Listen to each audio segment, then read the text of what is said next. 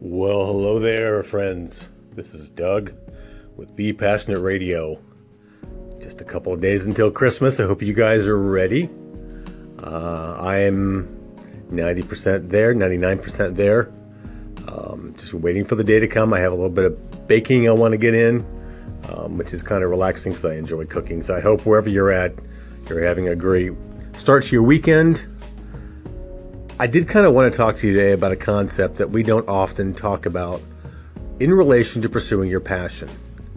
And it came to mind this morning as I was laying in bed, and it was about 9 o'clock, and my dog and cat let me sleep in that late, which was amazing because today is the first day of my vacation. So I'm taking the day, Friday before Christmas and then the day after Christmas off to use up the rest of my vacation time. And the idea of rest came to me. We don't do a great job in the United States or a large part of the world at taking rest and relaxing. And this may sound strange because I'm always encouraging you to pursue your passions, to discover your passions. But in between all of that, you've got to take time out for yourself to rest. Excuse me. Rest is one of those things that helps you recharge your batteries. It allows you to think a little clearer, allows you to be more creative. When you've gotten sufficient rest, you are much more able to do your work. You have better clarity of mind for your projects, for your passions. And so I just want to encourage you. Think about how you can take some time to rest. And I know this time of year, it's busy, it's crazy busy. We're all out running to and fro, running into each other, forgetting to say Merry Christmas. We're just being rude and obnoxious, and I'd love to see all of that stop. But I can't control all of humanity. But I can control myself. And I can take time out. And I can slow down. I went to the post office this morning to buy stamps for the new year for my nonprofit Orphan World Relief. In the office today rather than going in tomorrow. That way I can get a little bit of rest. I've never had a full weekend off before. This will be great. And as I was doing there was someone else with a whole load of packages in line behind me. All I wanted to do was buy 1,500 stamps.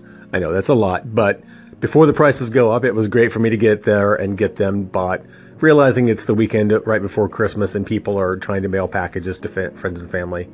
So let the person with all the packages go in front of me.